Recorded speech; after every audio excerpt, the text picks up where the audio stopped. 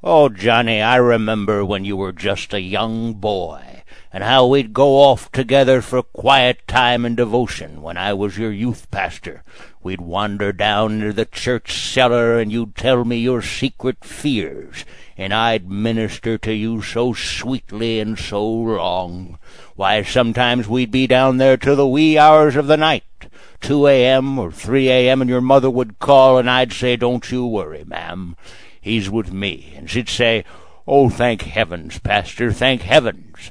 And then I'd hold you tightly to me, and I'd caress your fears and whisper those sweet verses in your ear, and you'd tremble and shake, your sweet little body shuddering in my arms, and I'd wipe away your tears and tell you it's okay, Johnny, it's okay. And your shirt would be covered with sweat, and I'd help you remove it, and oh, that sweet anointing I remember well.